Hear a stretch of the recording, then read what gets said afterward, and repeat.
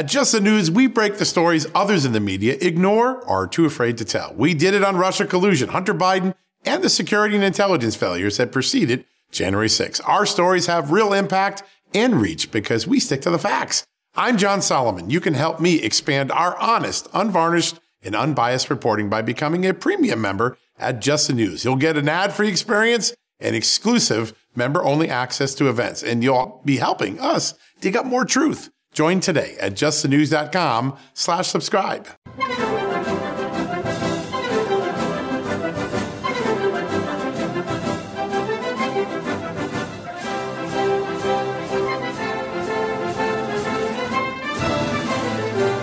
Hello, ladies. Hello, gentlemen. This is the Victor Davis Hanson Show. I'm Jack Fowler, the host. The star and namesake Victor Davis Hanson is the Martin and Ely Anderson Senior Fellow at the Hoover Institution and the Wayne and Marcia Buskey Distinguished Fellow in History at Hillsdale College, where Victor is right now, as you're listening, teaching. He's got an annual 2-week stint that he does at Hillsdale, and we are recording several podcasts to make sure that you don't go without Victor while he's away. So on today's podcast, we're going to talk about one of Victor's recent columns for American Greatness and a few of the reader questions. Many were 100 sent in, and we've picked a few to populate these podcasts. Victor is, I got to say, Victor writes a lot, right, Victor? You just, before the podcast, he told me he wrote about like 30,000 words of copy this week for various things. He's a madman. But much of what he writes, or a significant portion of that, can be found at his website, victorhanson.com. I'd urge you to subscribe.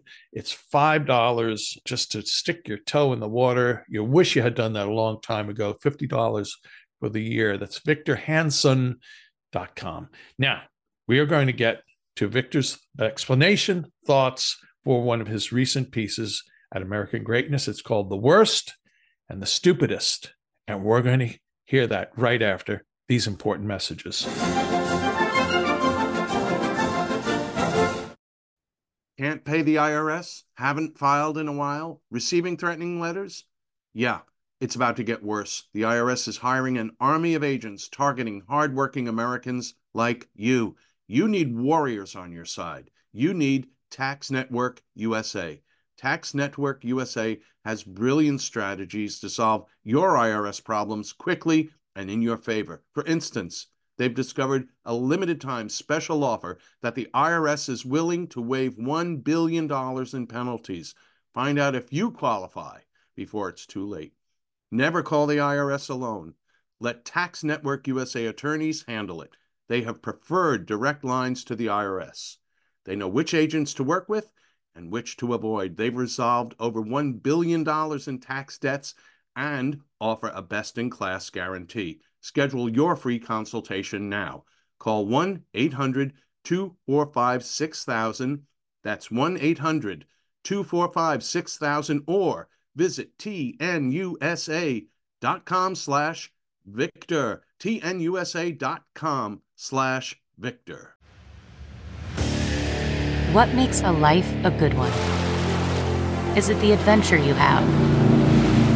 Or the friends you find along the way?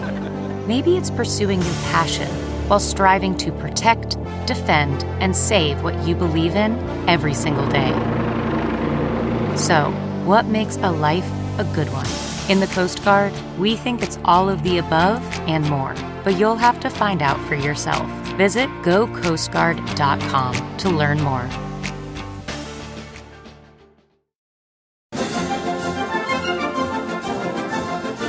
We're back with the Victor Davis Hanson Show. Today's podcast, or the podcast we're recording right now, should be up on the World Wide Webs on September 1st. So, Victor, before you parted for Michigan to do your Hillsdale gig, you wrote one of your great lengthy essays at American Greatness, The Worst and the Stupidest.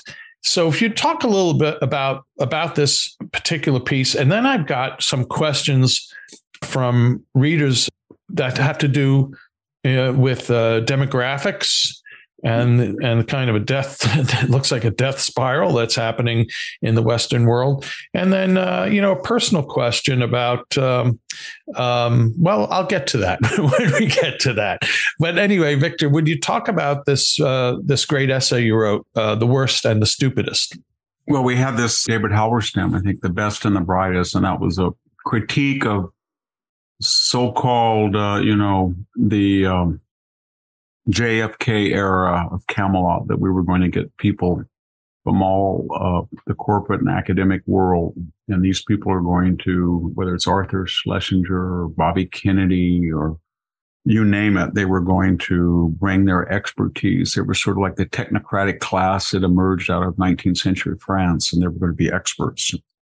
And that legacy has still stayed with us, and they're not. What I was suggesting in this column is that if you look at what makes somebody an expert, what is it? Is it their zip code sometime? Is it their net wealth? Maybe. Is it the letters after their name? BA, MA, JD, MD, MBA, PhD? Yeah. Is it the title before? Assistant provost to the president, acting dean, FBI director? Yes. Anthony Fauci type of titles. So then if you just forget all of that and look what has actually happened, are they an elite? And I think they don't have any record. Look at the country. I mean, what I'm getting at is look at the country, what makes it work and what makes it not work. So who were the people who dreamed up the idea to voluntarily cut back on fossil fuels when Biden came in, and then to beg the Venezuelans, the Iranians, the Russians, and the Saudis to pump what we would not? Was it because frackers were lazy? Was it because horizontal drillers in North Dakota said, I can't do it anymore? Sorry. No, it was because of our green ideological zealots, our incompetence, or the people who don't know anything about classical deterrence, and they would dare to ask Russia to pump more oil.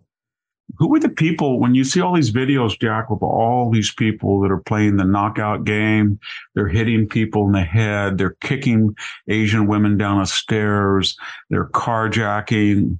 Was that because the police are racist, or they are incompetent, or they can't control crime? No, they can control crime. They can do it in a very good way. Right. I don't mean good in the sense of tough necessarily alone, but what I'm saying is that most of the post-George Floyd indictments against the police were false. If you look at the 11 million people arrested per year, and you want to see how many unarmed people were shot by the police versus their demographics, it was about, of the people who were arrested, not of the general population, which would be not a very useful way to calibrate that. The police didn't shoot African-American unarmed people more than they did white unarmed people on the basis of how many people are arrested or come in contact with them. So why are they doing these things? It's because of what? Critical legal theory dreamed up and enacted by George Soros's district attorneys, city attorneys, university ideas about indictments are not necessary, incarceration's not necessary, no cash bail, et cetera, et cetera. So I could go on, but you get the impression that the middle class has stayed competent. You know, when I look at the incomplete high-speed rail right next to my house, what I call Stonehenge, that shut down my avenue for 2 years, I can't drive on it and get anywhere because I get to work. I have to make this circuitous delay because of this. It's not because people can't weld or pour cement. It's not because people forgot the surveyors or the engineers can't do it. It's because of our legal class, our political class, and our environmental class. And so they don't deserve the respect that they demand. And when Merrick Garland, what prompted me was Merrick Garland's little sanctimonious Pete Buttigieg-like sermon about the professionalism. How dare you impeach the DOJ? I said, well, whose DOJ is that? Sally Yates that resurrected the ossified Logan Act to go after Michael Flynn? Or maybe you were talking about Rod Rosenstein, who wanted to wear a wire, we were told, to basically enact the 25th Amendment against his own president. Or maybe it's Bruce Orr and his wife Nellie that conspired to get the Steele dossier into the bowels of government and thereby legitimized for the press dissemination. Or maybe it's the FBI and Robert Mueller and Comey and McCabe and Christopher Wray. So these institutions, I could go on, Lois Lerner, they don't deserve our respect, not the top hierarchy. They may have big salaries, they may have big titles. I was driving home yesterday from a doctor's appointment, Jack, and you know who was on Fox with Neil Cavuto? Or your friend with your accent. Go ahead. Who? Anthony Fauci. Oh, gosh. And Anthony Fauci. With my high school and college pedigree also. Yes. And he said the following. Right. He was asked if he had any regrets that he had shut down the country. And he's, urged to shut down the country and lobbied to shut down the country. And he said, I didn't do that. That's another misinformation. And so this is what's funny. I came home furious and I went straight to a computer to go do the laborious searches of all the times he said, I advertise, we have to shut down the country. We've just got to do it. I'm going to urge that. And I didn't even have to do that. Within a nanosecond, there was on the internet somebody who had all the clips of him saying that. And they were numerous. And so when you look at that guy and he still lies that he helped to fund gain of function research in the lab, and he lies that he said, I was open-minded about the origins. Remember that? No, he wasn't. He was so happy of that fraudulent Lancet investigation that Peter Daszak stacked. So I could go on, but the point is that these people that we are supposed to defer to are more or less responsible for why you can't walk into the downtown of a major city, or why there's homeless people defecating on the streets, or why we're $30 trillion in debt, or somebody dreamed up the idea that no border or blew it up with dynamite or whatever they did on the southern border. And it was not the middle class that did that. The Border Patrol can control the border if you let them. And there are people that are practical that can control the homeless problem. And there are police that know how to stop this crime wave. And it was not a captain or a major and a colonel that dreamed up the Afghanistan skedaddle. It was our elite. And they never, ever man up to the disasters that they inflict on us. Right. And I think it has something to do with this, again, Robert McNamara type technocratic pretenses that they have a science and they're trained and they speak in a particular vocabulary of circumlocution. And I think everybody's sick of them. I'm thinking, you know what? They just say that guy's a liar. My wife and I have a game now when we watch the news and there's one of these characters, whether it's Andrew McCabe coming on saying he's where you are, Peter Strzok talking about we just say, he's a liar. He's lying. She says to me, she's lying. He's lying. I think everybody does that now. They have no respect for these people. Right. And I'm not going to stop criticizing them. I did that with a number of retired generals that, they retire, they go from the corporate lobbying or the Defense Contractor Board back into the Pentagon to refresh their familiarity. And then they go back to the corporate board. Or there is something called Article 88 of the Uniform Code of Military Justice. Do not disparage a commander in the chief. And they say, screw that. And I'm General somebody. I'm Admiral somebody. And Trump is Mussolini. And he put Auschwitz cages at the border. I can say whatever I want. Screw you. And yet, if you're another general, as we said before, and you make fun of Jill Biden, you're going to lose your contract. Right. So I just don't respect them. I don't mean blanketly and collectively and nonsensically, but there's a lot of these people that, why should I listen to what Francis Collins at the CDC says or what Anthony Fauci says at the National Institute of Allergy and Infectious Diseases? Right. Amen, my friend. It's just staggering how brazen they are. It is. I'll just give you, I shouldn't mention names, but I'll give you one last example very quickly because I know that I run off at the mouth. But I was at Hillsdale College a year ago, and I was sitting next to a Dr. Sam Pappas. He's a wonderful doctor. He has a lot of expertise in mastocytosis, mast problems, but especially now in long COVID. And we were just talking. And he mentioned all of these things that were, he didn't say, go do this, but he said, if a person were to get COVID, there are off-label, he didn't talk about ivermectin, he just said that this scientific study suggests that this combination of two antihistamines, right, or an H1 or an H2 blocker in combination, or he said, and he didn't advocate them. He just said, and then there's other people who advocate this type that in double-blind studies. And what he was trying to lay out for me was, should you ever get COVID, we're not helpless. And we're not going to rely on blogs or personal idiosyncratic, this helped for me, but there are reliable double-blind studies of off-label use and certain things that had efficacy, not cure, but efficacy. And he named them for me.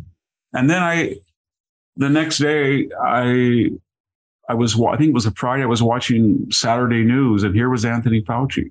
And he was telling us that this $45,000 a dose designer big pharma drug was, you know what I mean? And this, it was no longer, 2 boosters and you're free, but now, 2 shots and you're free. Now it was 3 shots and 4 shots. And so what am I getting at is there's people like Dr. Pappas all over the United States, doctors. They're not crazy, and they are on the front lines, and they're trying to make people who get infected and they're near death, and they're trying to save them. And they come up with all sorts of legitimate usages. Some of them I know are cranks, but they're not the majority.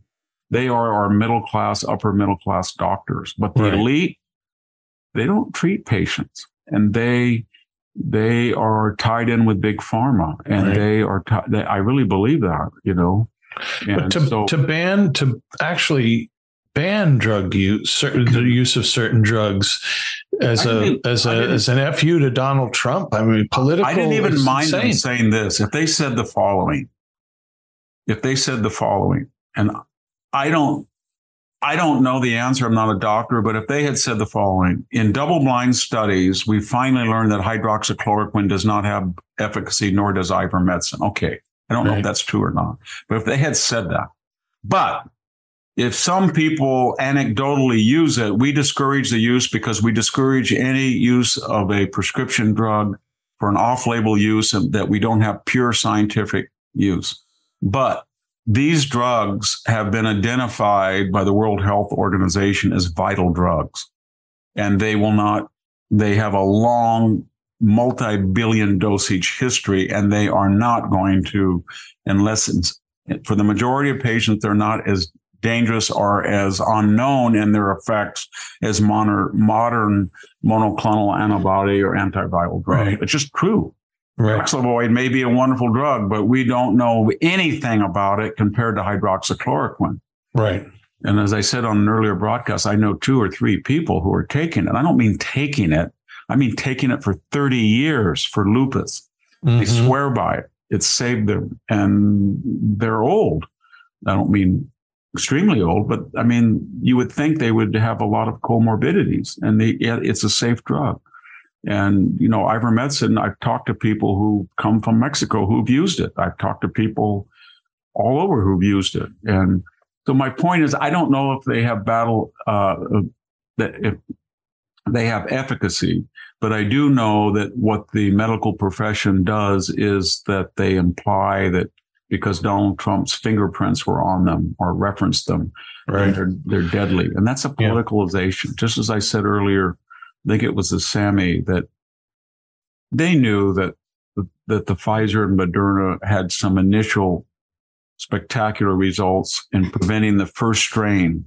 Right. That in early October or late September of 2020. And they deliberately, Pfizer in particular, they deliberately held off that announcement that it was going to work. And we know that right, until after, because of communications and the board members. And they were in contact with the Biden campaign via intermediaries the whole 2020. And they calibrated that announcement until after the election because they were afraid that it would fuel. So I don't have a lot of confidence. I have an enormous amount of confidence in doctors and labs all over the United States, at Harvard, Yale. They're doing their best to find it. But the professional people that are in the government, like Fauci, they adopt a particular bureaucratic orthodoxy, and then they control grant money, and they are the entree to the livelihoods of thousands of doctors, and they abuse that power. Right. For their own sake. Follow the money. Always the two big directives of our time. Right now, understand projection and follow the money. Yeah. If any candidate said on the Republican side, if nominated and elected, this is what I promise to do. I promise to make Jay Bhattacharya the head of the CDC. I promise to make John Ioannidis the head of the NIH, and I promise to make Scott Atlas the head of Health and Human Services. I'd vote for them. Oh, yeah. I would because I trust what they said. Yeah. And it would be, because the next round, and it's coming, of some COVID variant or something like COVID, they would be somebody that would be humble about it, and they would look at things in a cost benefit rather than an ideological matrix. Well, as long as that president created the office of consigliere and appointed Victor Hansen to that position, he definitely. As Clint Eastwood said, a man must know his limitations. Well, okay. Hopefully. Well, he may have. We'll fact check that. Your limitations, I'm pretty sure, are not limited to the next questions we will ask, and that's about demographics and destiny. And we will get to these right after these important messages. Have you heard of cancer-fighting foods? The American Cancer Society discovered diets rich in fruits and veggies may actually lower your risk of cancer. Hopefully you hear this and run to the store for 5 servings of fruits and vegetables every day. If not, you should consider adding Field of Greens to your daily health regimen. Each fruit and veggie in Field of Greens was doctor selected for studied health benefits. There's a heart health group, lungs, kidneys, and metabolism groups, even healthy weight. What your body needs is found in each scoop of delicious Field of Greens. Will Field of Greens prevent, treat, or cure cancer? No, but it's so powerful, it promises at your next checkup, your doctor will notice your improved health or your money back. I got you 15% off and free rush shipping. Visit fieldofgreens.com and use the promo code VICTOR, VICTOR, for your discount. That's promo code VICTOR at fieldofgreens.com, fieldofgreens.com. Man, that sunset is gorgeous. Grill, patio, sunset. Hard to get better than that. Unless you're browsing Carvana's inventory while you soak it all in. Oh, burger time. So sit back, get comfortable. Carvana's got thousands of cars under $20,000 just waiting for you. I could stay here forever. Carvana, where car buying meets comfort, meets convenience. Download the app or visit Carvana.com today.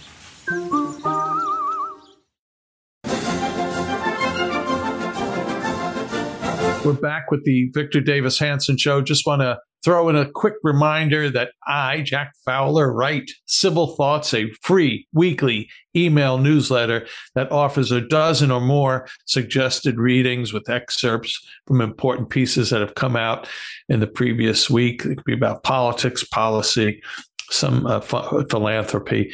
You can sign up for it at civilthoughts.com. It's a production of the Center for Civil Society at American Philanthropic. That's where I hang my hat. So, Victor, we have a couple of questions too. Let me just give them to you both. And I had filed this under a headline, Demography is Destiny.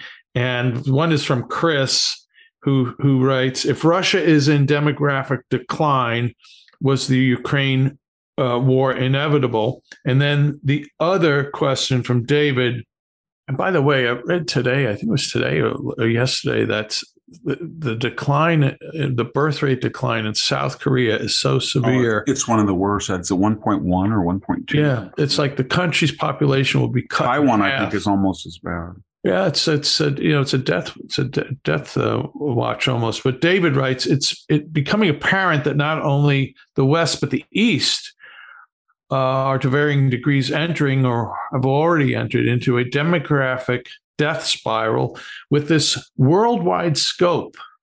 Is this unprecedented in history? And he says, sidebar, talk about the demographic effect on the economy from the Black Death. I don't know if you want to do that. And then he throws in short, what is the business case for China when the whole world is retired?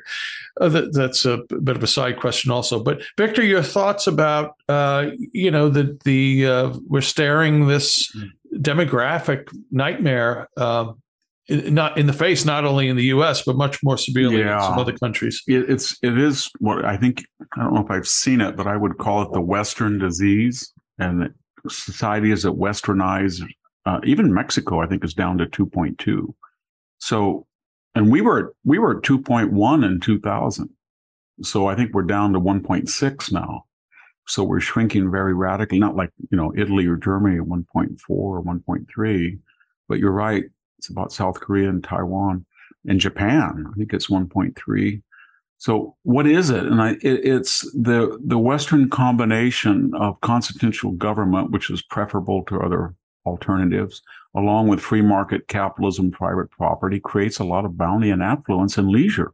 And we create people over generation to generation that get wealthier. They have more leisure time. Life becomes more materialistic. We are able to satisfy the appetites. No longer do you have 3 stations to choose. You've got 700 to choose. You no longer, have to stand in line to call Kenya. You can do it on your cell phone. So there's all sorts of stuff. If you're a pervert, and you don't have to go to, put a hoodie on and go to a porn movie. You just do it on your phone. Because I only say that because the other day I was in an office. I won't give any information. Oh my God. And somebody was doing that. I thought, wow, right next to me looking at porn.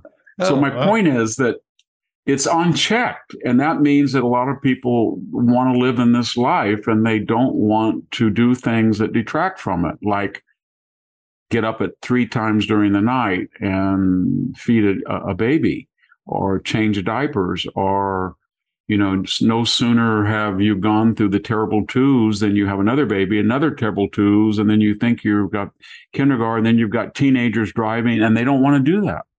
Or they feel that women, who after all, there are women, and not just transgendered males who say they're women, but there are biological women, wow, and they are responsible for birthing, and the male has some obligation, a lot of obligation to share those responsibilities. But if you have a new empowered, and I'm glad we do, woman working it makes it very hard for them to raise children, childcare, etc. And so that's another explanation of why we're not having 2.2 births.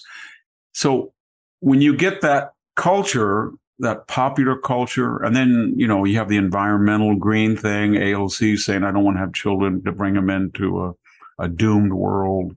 And you've got all of this cultural pessimism. And then you have the combination of atheism that, hey, everybody, you don't have a soul. So live it up, because you can really, dent your body and pervert it and mar it and contaminate it with sin. And who cares? You're dead. You're dead. You're dead. It's not like, some Catholic medieval scholar was right that he says you're harming your soul by giving into your physical temptations. And when you go into the next world, you atone for it. Or Socrates says, your soul is like a song, and the song never disappears. It just needs a body, a violin, so to speak, so you can hear it.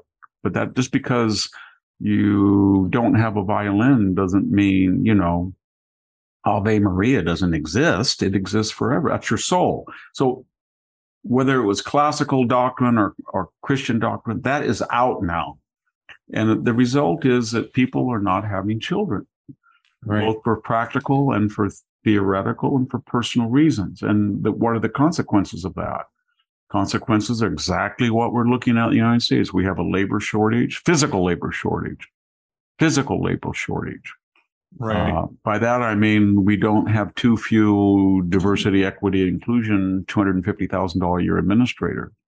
Although my goal, or my dream, or my agenda would be to import all the diversity, equity, and inclusion administrators we could from south of the border and pay them far less than what we pay our current ones, and then see if they like illegal immigration. Right. That's another story. But anyway, my point is, so you have a labor shortage, but the other thing is, speaking as someone who will be 69 on September 5th, your aging population then requires more and more time. You know, when you get to be in your 60s, you look at your toes and you go all the way up to the scalp and you say, is this thing working? This toe? Is this knee? Is your stomach? And it's like a car, you know, it's after you got 150,000 miles, it becomes a drag to have to keep taking it into the shop. 200,000. Well, that's what you are when you're, I know Joe Biden went and has proved that you don't really age at 79, but you do. And you can see that with Fetterman, the candidate for Senate running against Oz in Pennsylvania. Right. So, and it's even a question for Donald Trump. He should be very candid about it. If he were to run again, he would be in his 80s in the second term. Right. And he's not necessarily as fit as somebody else, although he's much more fit being heavy than Joe Biden is lean. But my point is this, that society then needs a lot more of its gross national product to take care of people at precisely the time it doesn't have enough people to contribute fully to the gross national product. Japan, and you can really see that Japan, if you look at its medical science or its robotic science, it's kind of gauged at longevity, senescence, prolonging vitality in their 70s, 80s, and 90s. They're on the cutting edge of all that research, and robotics, artificial intelligence, all of that. And their idea is that we don't have enough people, and we're getting old, and how do we do that? And the time bomb is China. It's got 1.4 billion, but in 50 years, it's going to have about 700 million. It is radically declining. And somebody's going to say, well, Victor, they still have more than everybody else. I said, yes, but you don't understand the geriatric equation. Yeah, they're going to be older people, and they're going to need more and more unproductive labor to take care of them. And so how do you deal with it? My personal view is you try to, in your so-called golden years, when you think you want to eat pizza and ice cream and sit in front of the TV and just say, I worked hard enough, I'm just going to lay back. You don't want to do that, not because it's unhealthy alone, but you don't want people to have to disconnect from the workforce to take care of you. And I mean, you want to be as productive and healthy. And I'm not speaking as someone who's been all that healthy. I think I've had 9 operations. Yeah, but you're indestructible. We know that. The point I'm making is that we all don't want that to happen. And yet we're all in a greater percentage getting older. And we look at the younger people. I think in The Dying Citizen, I tried to I really quoted those statistics in the first 2 chapters, because I was talking about the decline of the middle class and demographic changes and in the United States. And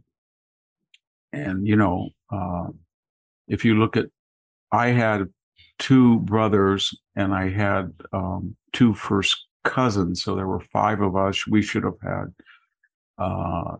10 children, right? Right. And I had 2 I had 3, 2 survived. And my brother had 2 of his own and 2 stepchildren, and my other brother did not. And then my cousin had 3, and my other cousin had 2, and I think there were 12 altogether. And out of that 12, there should have been 24. And so far, there is one family has 0, the other family has 0, the other one, and there's 1, 2.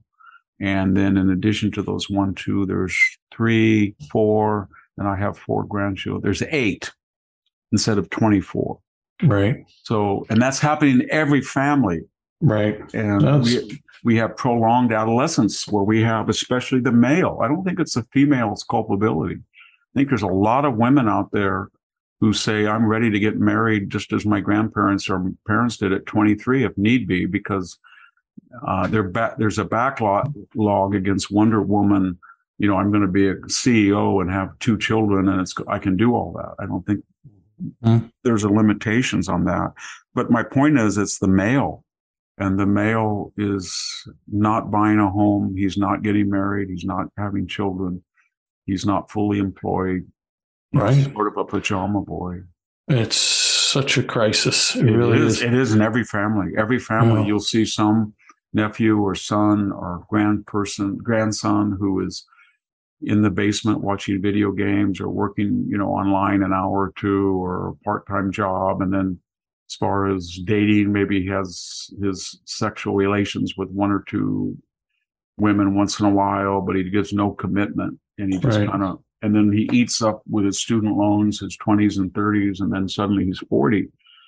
And so that is a worry. I don't know what caused that, but I have a feeling that a contributory factor is that if you tell a child in the school that he's part of a patriarchy, and there's toxic masculinity, and that when you're going to be 18 and you're going to apply to college, if you're Latino or Black, or you're female or gay, you're going to have some fee days that the university wants, but you don't get any credit if you're white male, and you keep pounding that in, then you're going to have people who feel, okay, I get the message, and they're just going to kind of drop out. That's what's happened. By the way, Victor, we only have a few minutes left, but long term back on this demographic question, I've probably watched Soylent Green too many times, but are we supposed to be eaten? No, but there will be, imagine South Korea in 30 years, or Japan, and let's not kid ourselves about the proclivity of man to be cool with getting rid of useless eaters. No, I believe that, in the sense of, was it Wesley Smith at National Review that used to just, fixate properly so on euthanasia, right? Especially euthanasia, in Europe. Right. And you can see it in Canada too. Right. Yeah. Well, it's the law in some states now, and it's like a popular craze. I'm going to self-inflict this on myself, but sooner or later, the government will be doing that. Pray not, but I can see that being the outcome of a world with a massive geriatric population. It's coming at us. I got to pray. I have to pray that the families that populate, say, Thomas Aquinas College, where they have 13 kids and 17 kids, is going to. That's what you hear. That's what's so funny is that when I was at Cal State Fresno for 20 years, I was considered a breeder because I had 3 children. Yeah. And yet when I go to Hillsdale and I teach them the history or philosophy or talk to people in those departments or English, I mean, it's 6, 7, 8, 9, 10, 11, 12 children. Yeah. And I think it's great. Yeah. I think it's great because I don't meet neurotic, angry Hillsdale professors. I really don't. And I've spent most of my life with them in other universities. They're very happy. They're family oriented. I think there is something like Brad Birzer. Yes, absolutely. Brad is a good. So David Whalen, the former provost. I don't know how many children he has, but my God, Mark Kalkoff, the chairman of the history department. All of them. I mean, they have all of these children, and they're all wonderful parents, and they're so well balanced and concerned about their children's upbringing, and more importantly, their children's contribution to society at large. And it diverts their attention away from that narrow academic neuroticism, which I found all through. And I don't want to mention all the universities I've been guest at, but they're pretty much neurotic people in academia, and I have a feeling statistically they have far less than 2.1 children. Probably. And that's what makes Hillsdale unique, is that they have these large families in the 19th century since. And I really respect that. But, I have I want to end the topic very quickly on an upbeat. I'm looking out the window, Jack, and I have 41 acres of almonds. Right. I was in high school. A guy said to my dad, you take your boys, and I've got 20 acres of almonds, and I want them to harvest it. So my two brothers and my cousin, we went up to it was in the foothills, and we spent 3 weeks. And we had rubber mallets, and we hit, and then we drug heavy canvases on both sides of the tree. We hit the thing and hit it and hit it and hit it to get the almonds off. And I mean, it was a laborious task. And then we pulled the canvases, and we had to lift them up, and we poured them into gunny sacks, and we tied the gunny sacks, and we left them. And then we went tree to tree, and there was, I think, 140 trees per acre. So you can on 20 acres, you're talking 3,000 plus. And then we came by with a bins and a tractor, and we lifted these 70-pound gunny sacks and dumped them in to the bin, etc. So my point is, and we didn't finish. Yeah, there were enough hours in the day. Yeah, and he said to my father, who's a friend of my father, we'll pay them on $2 an hour, which I thought was a great thing. And we got $1.25 an hour. Okay, I'm watching this harvest right now. First thing I notice is that there is no cross-fertilization anymore in some varieties. This is an independence variety. So you don't have to do 2 rows, come back 3 weeks later to get the other variety. It's all one variety. There was no bees whatsoever. There is no cultivation. Speaking as somebody who used to have to get on a tractor, and as soon as the furrows dried out, disc it with an 8-foot tandem disc, come back and sometimes have to harrow it with a cross tooth, and then come back with listers or flat furrows and make a furrow, and then repeat the process 4 or 5 times. Think of all the diesel fuel and wear and tear. They has not cultivated the middle of that row in a year. What does he do? He has a kind of a semi-organic herbicide that keeps the weeds down. The shade of the orchard discourages growth. But my point is, hydrometers inject the water. They tell you when to turn the pump on. The pump comes on automatically. They inject nitrogen into the emitters. So there's no irrigation. There's no cultivation. There's no, in this particular variety, almonds, I shouldn't say variety, crop, there is no plum thinning or peach thinning. Right. There is no pruning.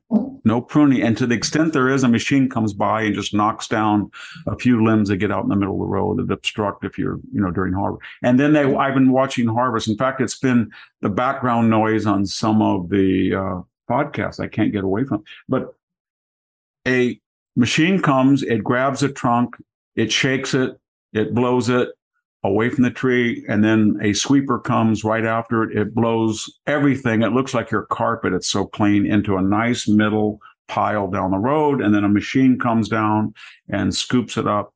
One man in 3 different machines, or actually 2, can do the whole 40 acres in about 2 days. That took us, we did 20 or 5 of us, we never finished. Wow. And no mallets. Right. Yeah. And that's happening in agriculture. And it's really funny. All the crops that we were told you can never mechanize, like raisins, you can trellis them up. You can dry them on the vine. You can have a machine come by and shake the dried bunches and mechanically harvest it. You can do that. So what I'm getting at is, as labor becomes very expensive and scarce, people are doing the most ingenious things in agriculture. And I know it's still, you got to have a guy out there and pick apples or plums. And but we're getting to the point where they're even having some crazy ideas about, trellising trees so the fruit is all lined up in one certain place. So a blade comes by and picks it, or that you have sensors that can tell when to pick on a machine. So I think that we're adapting to a older, scarcer labor population, at least scientifically, about the insurance that we're going to eat and have fuel. But I'm very worried about the psychosocial aspects of it, having older people, because when you have people don't have children and you violate that cardinal Greek idea that it so resonates through classical literature that you change diapers so they change your diapers. I mean, I hope that doesn't happen, but that's basically why people, one of the arguments, besides to replace the species, that it was the responsibility of the family that the state or strangers not raise your children. and that you did it. And it was the responsibility of your children that you took care of your parents. And I grew up in a multi-generational family. Well, and I did, You did too. And I did too. And I was responsible for taking care of my grandmother. Yeah. Who lived with us till she was 93. Yeah. And I think that's wonderful for having people in their 70s and 80s and 90s. It was one of the best experiences of my life to hang out with my 70 and 80-year-old, 79-year-old, 70-year-old Swedish grandfather who broke horses, taught me about horses, and my other maternal grandfather who taught me farming, and my grandmother. It was just wonderful. Yeah. It's the wisdom of ages does get passed on that way too. Hey, Victor, that's all the time we have for this podcast. I would ask you a question, but I think we go way over.